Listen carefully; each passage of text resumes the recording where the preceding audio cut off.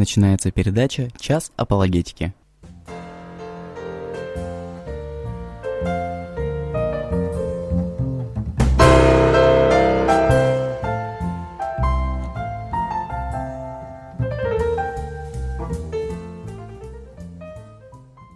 Добрый день, дорогие друзья, в прямом эфире на радио Мария, передача «Час апологетики». Вы слушаете передачу из архива «Радио Мария». Мы с вами не виделись уже достаточно давно, не виделись гораздо дольше, не слышались, по крайней мере, в течение месяца. В июле у нас были последние передачи, в августе мы уходили в отпуск, и я надеюсь, что теперь без перерывов мы с вами продолжим наше общение. Нас ждет много интересного. Я очень надеюсь, что через 2 недели к нам в эфире присоединится наш постоянный собеседник Александр Беляев, и мы продолжим разговор про книгу «Откровение». Сегодня мы продолжим разговор о мормонах и коснемся одной из их священных книг, как они называют, образцовых трудов, которая называется «Учение и Заветы». Но перед тем, как мы это сделаем, буквально несколько слов о каких-то новых моментах, связанных с служением центра. Прежде всего, за минувшее время наш центр наладил очень плотное сотрудничество с новым служением в России. Это старое служение в мире, но новое в России. Есть такая замечательная организация в Соединенных Штатах, называется она «Разумная вера», Reasonable Faith по-английски, и возглавляет ее, собственно, главный ее спикер и основатель, один из ведущих христианских и мировых философов, которого зовут Уильям Лейн Крейг. И вот совсем недавно один человек, Михаил Абакумов, живущий на территории бывшего Советского Союза, организовал евроазиатское отделение этого служения, которое выпускает материалы на русском языке. И они уже сумели озвучить и выпустить множество видеоматериалов, некоторые печатные материалы. У них есть уже каналы в основных социальных сетях, в частности на YouTube. Искренне советую вам познакомиться с работой этого молодого, но очень активного служения. Еще раз напомню, «Разумная вера» она называется. Руководителем ее отделения в Евроазиатском регионе является Михаил Абакумов. И вот в силу того, что Михаил очень активный человек, буквально за прошедшие несколько недель состоялось 2 совершенно замечательных эфира. Служение «Разумная вера» организовало в YouTube программу, которая называется «Разумная вера. Подкаст». И в эту программу Михаил приглашает ведущих апологетов. И вот состоялось уже 2 эфира, в которых ваш покорный слуга имел возможность поучаствовать в качестве такого технического, скажем, сотрудника. Я выводил в эфир и помогал озвучивать вопросы, но в этих эфирах участвовали сам Уильям Лейн Крейг, руководитель этого служения международного, и еще один ведущий христианский философ Фрэнк Турок. Получились 2 совершенно замечательных разговора. Мы не успели задать все вопросы, которые люди хотели им задать, но тем не менее на те вопросы, которые были заданы, были получены совершенно замечательные ответы. И вот особенно в последней программе Фрэнк Турок буквально устроил такой мастер-класс о том, как рассказывать людям о своей вере не в общем и целом, не какими-то общими словами, а именно приводя некие серьезные доказательства, показал, как пользоваться основными аргументами в пользу христианского теизма.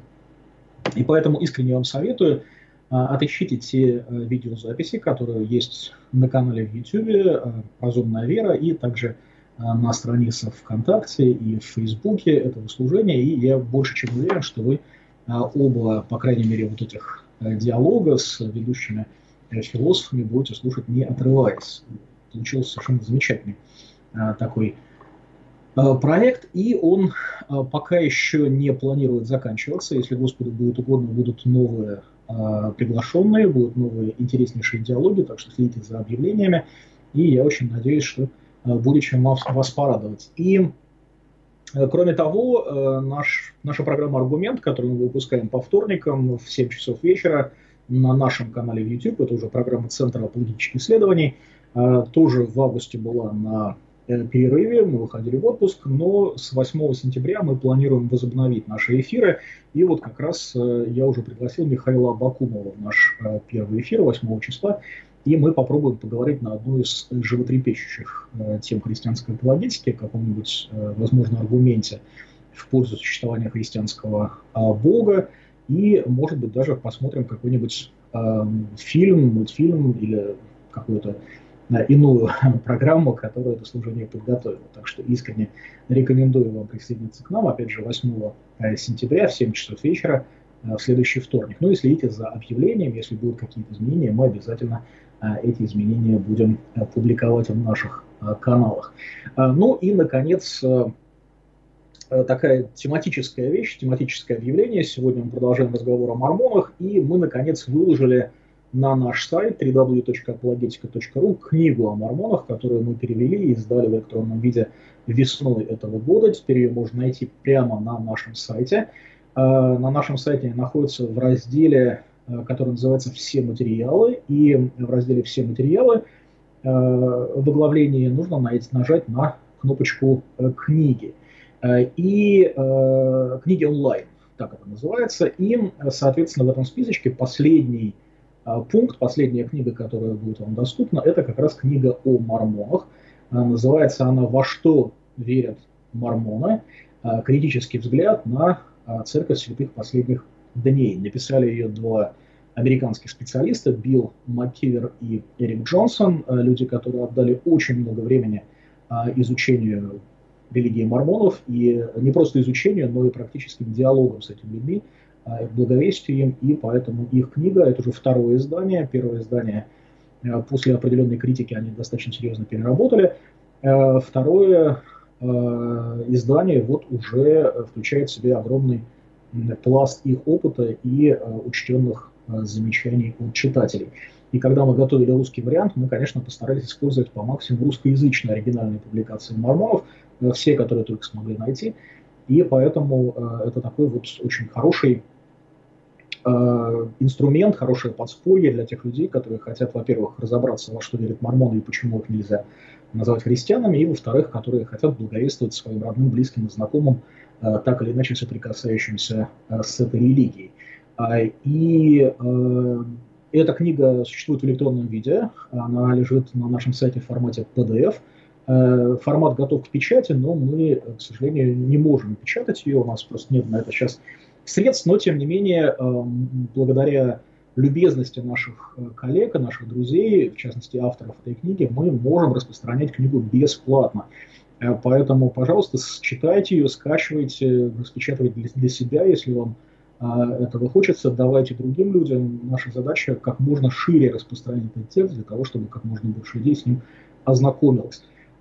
И если вы можете помочь нам каким-то образом прорекламировать эту книгу, дать на нее ссылочку или разместить файл или ссылку на файл в каких-нибудь христианских каталогах или иных хабах, где лежит христианская литература, то, пожалуйста, сделайте это или свяжите руководителей этих хабов с нами. Мы с радостью поговорим с ними на тему о том, как и каким образом это можно сделать. Я надеюсь, что, опять же, вам будет интересно. Ну и на этой радостной ноте мы с вами переходим к разговору о мормонах. Напоминаю о том, что мы с вами общаемся в прямом эфире, несмотря на то, что мы общаемся через интернет, и я выхожу в эфир даже не из Питера, а из своего родного города Выборга. Тем не менее, у нас с вами есть прямая связь. Вы слушаете передачу из архива «Радио Мария». Хорошо, давайте вернемся к нашей теме, благо времени у нас с вами не совсем час, хоть у нас называется программа «Час апологетики». Так что перейдем к разговору о сути. Итак, книга «Учение и Заветы». Мы говорили с вами о том, что отличительной особенностью мормонской церкви или церкви Иисуса Христа святых последних дней, как она официально себя называет, является то, что у них не одна священная книга, как у христиан, не Библия. Библия, собственно говоря, у них тоже есть. Единственное, что Библии они категорически не доверяют, в том смысле, что считают, что много драгоценных вещей было оттуда утеряно или украдено, и сам перевод, сохранность текста оставляет желать лучшего. То есть, как говорил один из их первых апостолов, Орсон Пратт, кто знает, избежал ли хотя бы один текст Библии порчи настолько, чтобы сейчас говорит то же самое, что он говорил в оригинале. Ну и в их официальном символе веры, в их символах веры, они называют таким во множественном числе, свои краткие формулы исповедальные, там есть такая фраза, что мы верим, что Библия есть Слово Божие настолько, насколько она правильно переведена. Ну, имеется в виду, конечно, что переведена она не совсем правильно. Так вот, помимо Библии, к которой мормоны относятся достаточно сложно, у них есть еще несколько священных книг. Это книга Мормона, собственно, по которой эти люди получили неофициальное название, да, книга Мормона. Это книга «Учение и Заветы», о которых мы с вами говорим сегодня. Это сборник откровений, которые были получены основателем этой религии Джозефом Смитом и некоторыми его сподвижниками на протяжении достаточно долгого времени. И туда же, да, и вот, собственно, еще одна, третья книга, называется «Драгоценная жемчужина». Это сборник нескольких переводов, которые сделал Джозеф Смит, отрывка из его биографии, и еще нескольких текстов, важных для истории и жизни мормонской церкви. Ну и помимо вот этих 4 образцовых трудов, как называют их мормоны, Библии, книги Мормона, Учение Заветов и драгоценной жемчужины, мормоны считают, что слова ныне живых пророков тоже являются священным писанием. Там, правда, есть некоторые разногласия по поводу того, как слова пророков становятся священным писанием. Более-менее общепринятая точка зрения, насколько я понимаю, что слова должны быть приняты на генеральной конференции церкви, но, тем не менее, слова пророков, как бы экс-кафедра, они приобретают такую богодухновенную значимость. Но сегодня мы говорим именно об учении и заветах, вот этом сборнике откровений, которые были даны мормонским пророкам. И для начала давайте, собственно, услышим, как сами мормоны к этому относятся. Джозеф Филдинг Смит, 10-й президент мормонской церкви, в своей книжке «Учение о спасении», это такой фундаментальный многотомный труд. Жил он достаточно давно, но, тем не менее, очень хорошо сформулировал суть отношения к мормонов к этой книге. По моему мнению, пишет он, на Земле нет другой книги, данной человеку, которая была бы столь же важна, как «Учение и Заветы», при всем моем уважении к книге Мормона и Библии и драгоценной жемчужине, которую мы называем нашими образцами учения. Книга «Учение и Заветы» для нас занимает особое положение над всеми ними. Но уже здесь мы сталкиваемся с одной любопытной коллизией, потому что в свое время, когда 4-й президент Мормонской церкви, если не ошибаюсь, это был он, Уилфорд Вудроф, объяснял людям значение книги Мормона, он положил книгу Мормона на один край стола, а другие какие-то книги положил на другой край стола и сказал, что вот если бы на противоположный от книги Мормона край стола положить все книги в мире, то книга Мормона бы все перевесила.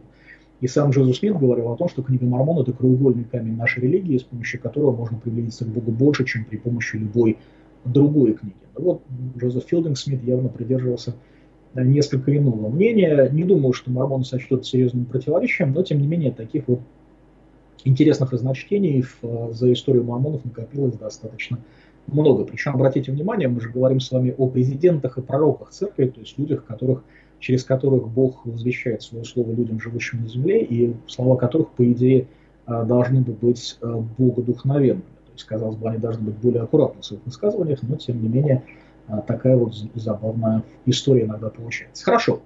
Что представляет собой книга «Учение и Заветы»? Ну, во-первых, название. Одно учение и много заветов. Да? Учение и Заветы. Это дословный перевод английского названия.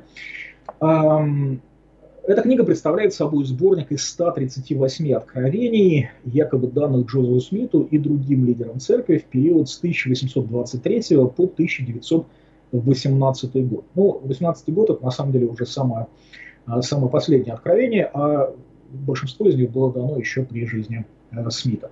136, если быть совсем точным, считается, что получил сам Джозеф Смит, а 2 откровения, 2 раздела книги «Учения и Заветов», а именно 136 и 138, были даны уже после его смерти, как и входящие в «Учение и Заветы» официальные документы номер 1 и 2. А в официальных документах мы тоже с вами немножко еще поговорим. Итак, первое название было отдана в печать в городе Индепенденс, штат Миссури. Это еще при жизни Смита, до того момента, когда мормоны вынуждены были бежать на запад. Значит, издана она была в 1833 году. И называлось это первое издание немножко иначе. Называлась она «Книга заповедей для управления Церковью Христовой». Она содержала всего 65 откровений. И там произошла такая история, что весной книга была отдана в печать, в июле, когда начались столкновения между мормонами и местными жителями, печатный станок, на котором печаталась книга, был разбит, и до нашего времени сохранилось всего около пары десятков оригиналов вот того самого первого издания. В 1835 году был издан уже более полный, дополненный новыми откровениями сборник, который получил вот это самое название, нынешнее «Учение и Заветы». Но интересно, что когда мы сравниваем первое издание, книгу заповедей, и второе издание, мы видим, что поменялось не только количество откровений, ну, наверное, это можно было бы как-то объяснить, и не только их нумерацию, наверное, это не самая большая проблема. Проблема в том, что текст откровений, он изменился за 2 года. То есть я просто хочу, чтобы вы очень хорошо поняли, в чем смысл проблемы, о которой мы с вами говорим. Смысл проблемы в том, что откровения, которые по идее должны быть богодухновенны и неизменны, буквально за пару лет претерпели достаточно серьезные изменения. И в данном случае спрятаться как бы не за что, потому что они публикуются под именем одного и того же пророка, и возникает вопрос, либо в первом случае он чего-то не дослушал и пришлось дополнять со временем, либо в первом случае он все услышал правильно, но скрыл какую-то часть откровения от своих слушателей и читателей. Оба варианта не очень красиво, рисуют не очень красивый портрет мормонского пророка, но вот такая ситуация реально существует. Просто чтобы вы поняли, о чем идет речь. Один очень любопытный раздел книги «Учение и Заветов», который сегодня можно найти в этой книге под номером 7.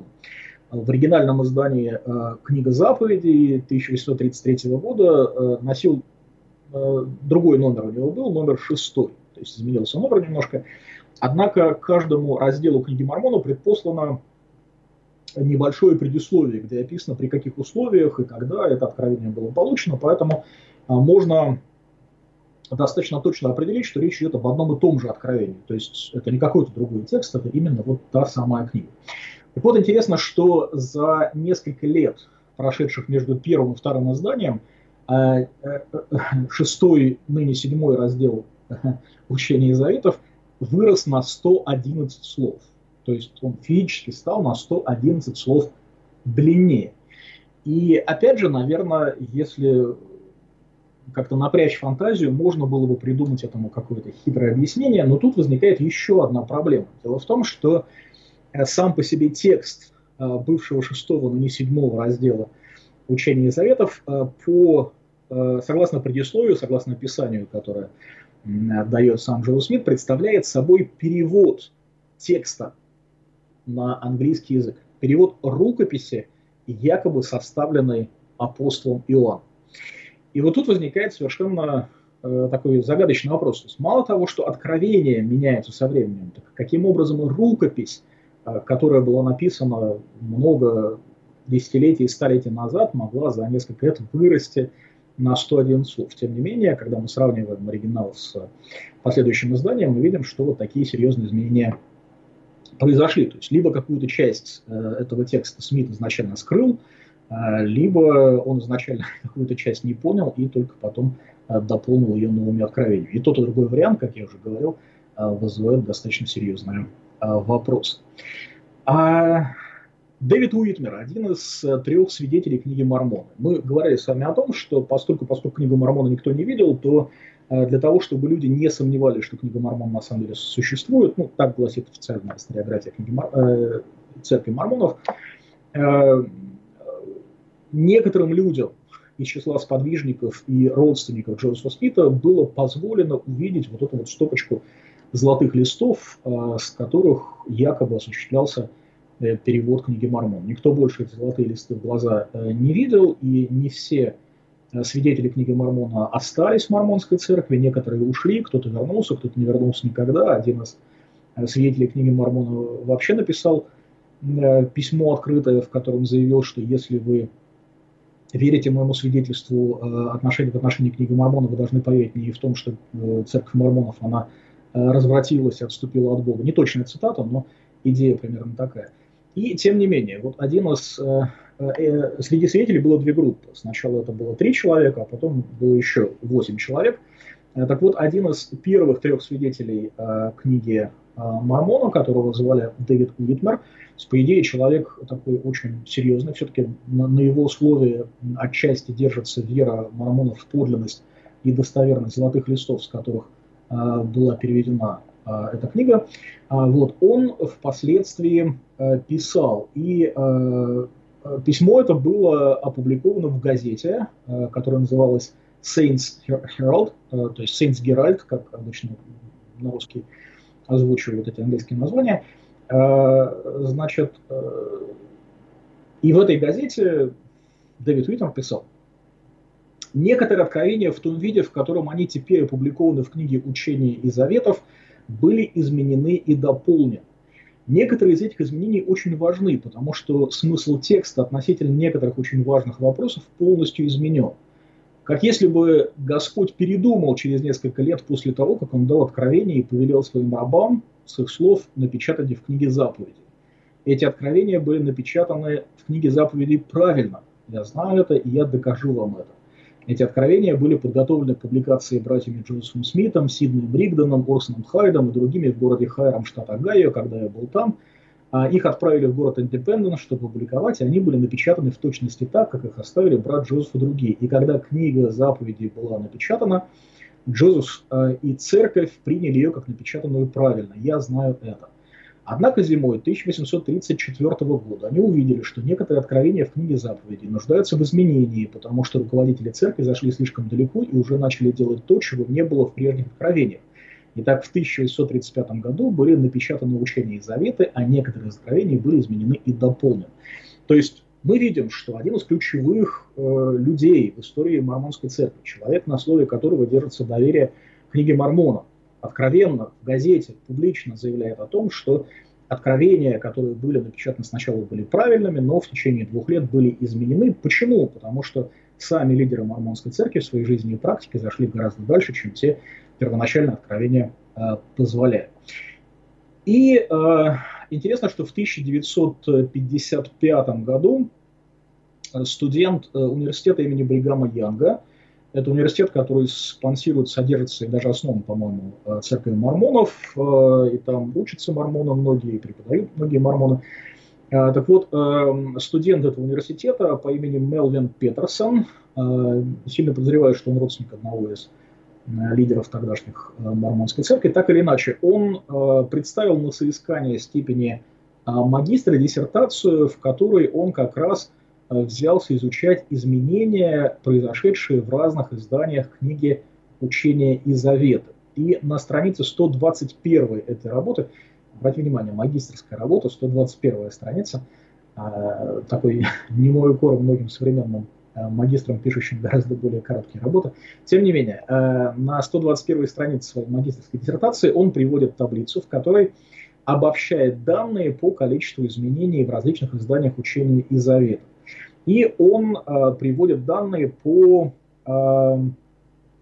не соврать, 9 разным изданиям, начиная с 1835 по 1921 год.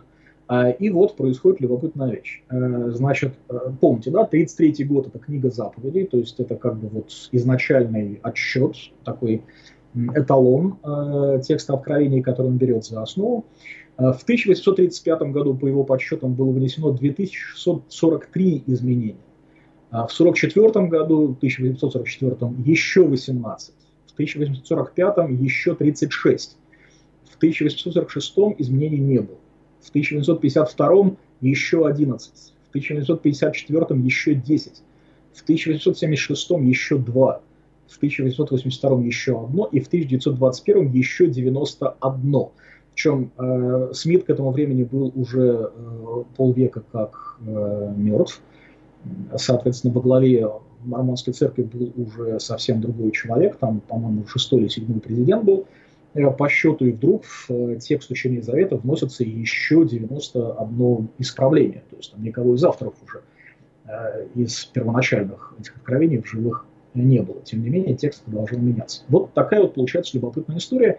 И на самом деле, как мы с вами говорили, на фоне многих странных моментов, которые происходили с писаниями Мормонской церкви, в общем-то, эта история не особенно даже выделяется. Хорошо. Значит, если мы внимательно посмотрим на текст Учения и Заветов, то мы увидим в них определенное количество проблем. Вот давайте попробуем на эти проблемы посмотреть и понять, что же, собственно, вызывает у критиков вопрос. Во-первых, книга Учения и Заветы откровенно противоречит Библии. Вы слушаете передачу из архива «Радио Мария». Например, возьмем тот самый 7-й раздел, который загадочным образом вырос на 111 слов, несмотря на то, что представлял собой якобы перевод некоего документа, написанного рукой апостола Иоанна Богослова. И вот в нынешнем тексте 7-го раздела мы читаем, что в ответ на просьбу Иоанна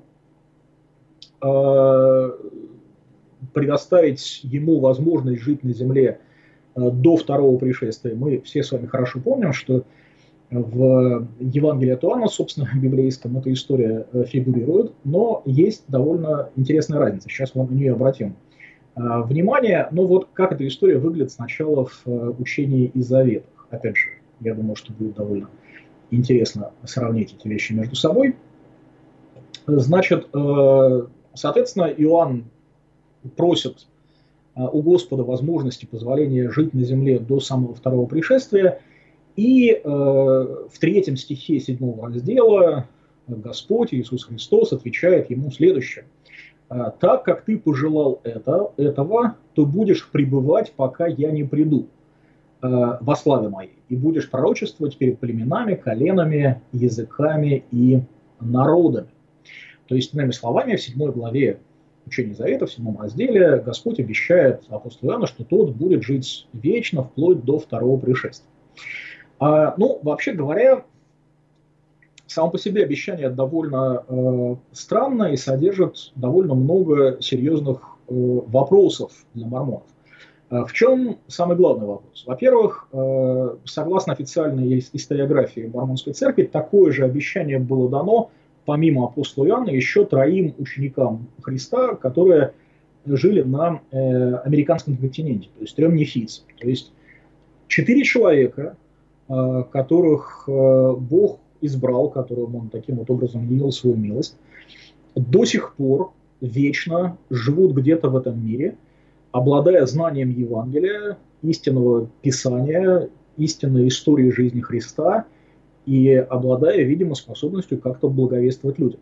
И возникает сразу несколько проблем. Во-первых, мормоны очень точно и недвусмысленно говорили, их лидер, что существование Мормонской церкви, ее новое появление в 1830 году может быть оправдано только тем, что христианская церковь, основанная Христом, полностью исчезла с лица земли после смерти апостолов. Но смерть апостолов-то ведь не произошло, Иоанн же, он ждет где-то пришествия Христа.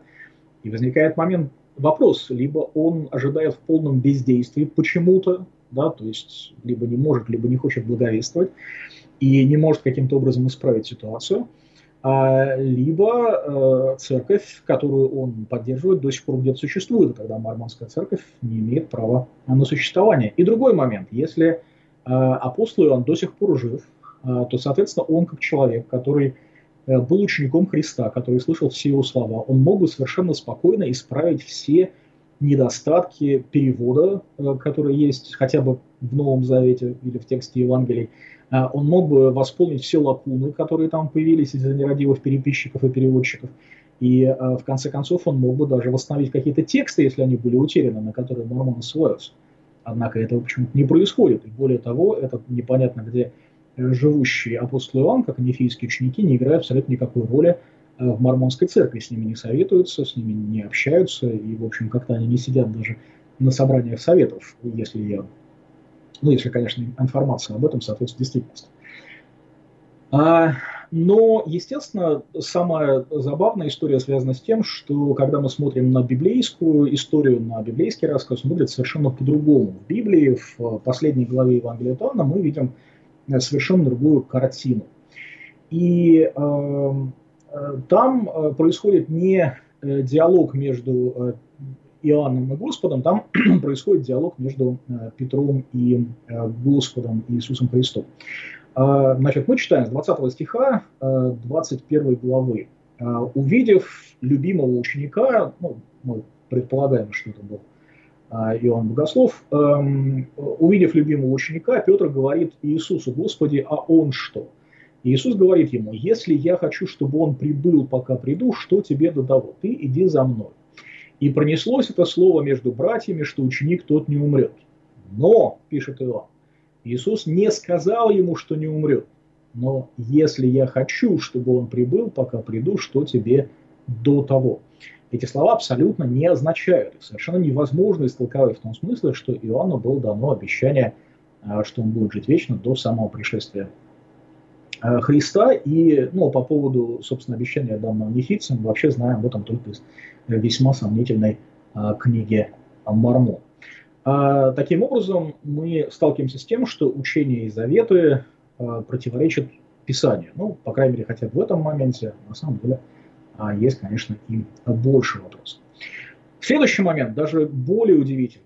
Учение и заветы противоречат не только Библии, что, в общем, неудивительно, если учесть разницу между учением мормонов и учением христианства, библейским христианством, но учение Завета противоречит книге Мормона. То есть вот эти две книги, которые разные пророки называли самыми выдающимися, самыми благословенными книгами на земле, самыми богодухновенными и важными, они друг другу противоречат. Буквально такой пример.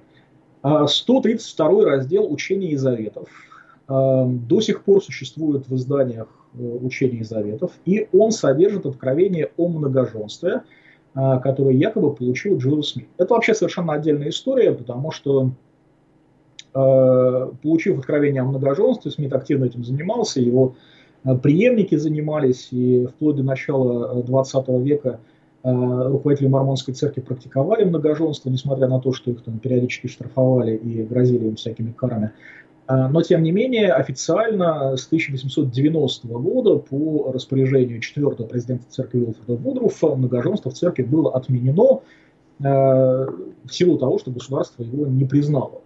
Причина даже такая любопытная была. Там история на самом деле была такая, что возник очень серьезный конфликт между государством, Соединенными Штатами и территорией Юта, и мормонам пригрозили, что если они не откажутся от многоженства, то их выгонят в Мексику, отберут у них все имущество, и такая официальная версия была, что чтобы не пресеклось Божье Слово, чтобы не лишиться откровений, пророков, и церкви, и всего остального, надо, временно приостановить многоженство, а потом, конечно, в будущем, по крайней мере, на небесах, оно обязательно продолжится. Они же ожидают, что там воскреснут в телах, поэтому там вся эта история с многоженством вроде бы должна получить продолжение. Но, тем не менее, раздел 132 до сих пор существует.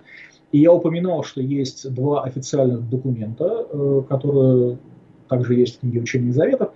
Один официальный документ отменяет многоженство, а второй официально отменяет ограничения на получение благословений и священства чернокожими, потому что до 70-х годов 20 века, в силу определенных причин, о которых мы еще поговорим в будущем, чернокожие и люди, у которых была хотя бы капля цветной крови в мормонской церкви, не могли быть носителями священства. Это, правда, не всегда правило соблюдалось, еще и в 19 веке кого-то там посвящали в священники, но это говорит только о том, что практика учения мормонов периодически претерпевает какие-то очень серьезные перемены, и далеко не всегда можно понять, по какой причине и на каком основании. В общем, если они получают, если допустить, что они получают откровение свыше, в чем я сомневаюсь, в общем, наверное, это можно было бы объяснить, но нельзя объяснить, почему эти откровения противоречат друг другу. Вот это действительно серьезный вопрос. Хорошо, так или иначе. В этом откровении, в 132 разделе Учения Заветов, где Смит говорит о том, что многоженство – это вот та благословенная практика, которую он дает своей церкви и которая необходима для того, чтобы получить впоследствии возвышение и стать богами, он пишет, Смит пишет, да, со слов якобы Бога, в стихах 38-39, 132 раздел, напоминаю, Давид также получил много жен и наложниц, а также Моисей и Соломон, слуги мои, от первого лица, потому что это откровение от Бога, и ни в чем не согрешили они, только в том, чего не получили от меня. Жены и наложницы Давида были даны ему от меня. То есть 132 раздел говорит от имени Бога прямо, что многоженство ему угодно сейчас и было угодно в Ветхом Завете, что вообще была очень богоугодная, хорошая, замечательная практика.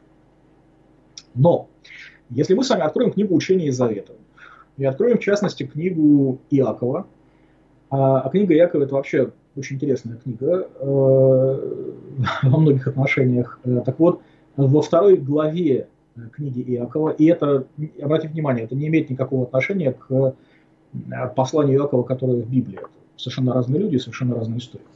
Но, тем не менее, книга Иакова, 2 глава, там, значит, Господь, и опять же, там прямая речь, Господь тоже говорит, вот истинно Давид и Соломон имели много жен и наложниц, что было мне противно, речет Господь. Итак, братья мои, слушайте меня и внимайте слову Господа.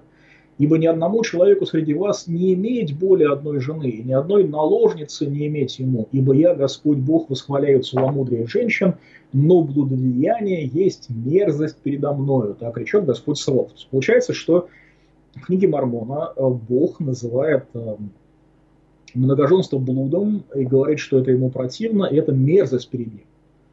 А спустя буквально несколько лет, 5 лет прошло, в 32 разделе Учения Заветов он уже объявляет, что ни в чем люди, которые жили в Ветхом Завете и были многоженцами, не согрешили, и более того, он сам этих наложниц еще и Давиду дал.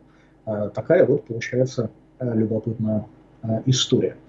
Ну и довольно быстро, просто потому что у нас заканчивается время, и мы продолжим, конечно, в следующий раз.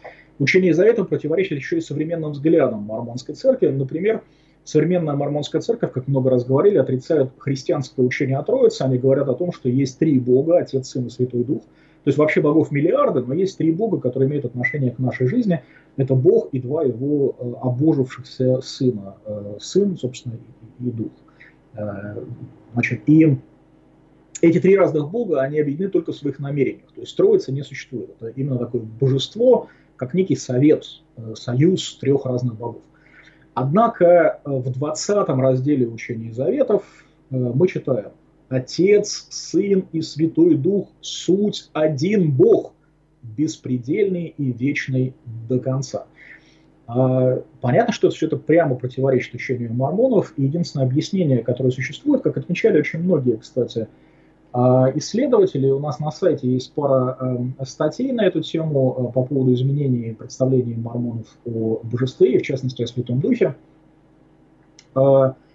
Взгляды Джозефа Смита и его последователей претерпевали довольно радикальные изменения на протяжении нескольких лет, и если он начинал с чего-то более-менее похожего на христианство, то потом ударялся в совершенно откровенный модализм, который оставил свой отпечаток на содержании книги Мормона. И в конце концов, в одной из последних книг, о которой мы будем говорить в одной из будущих передач, которая называется «Книга Авраама», она является частью драгоценной жемчужины, он уже напрямую говорит о том, что есть много богов, и описывает творение мира как дело рук многочисленных богов. Но вот здесь в Учении Заветов он излагает вполне такое вменяемое учение с христианской точки зрения, что Отец, Сын и Святой Дух – суть один Бог, беспредельный и вечный до конца.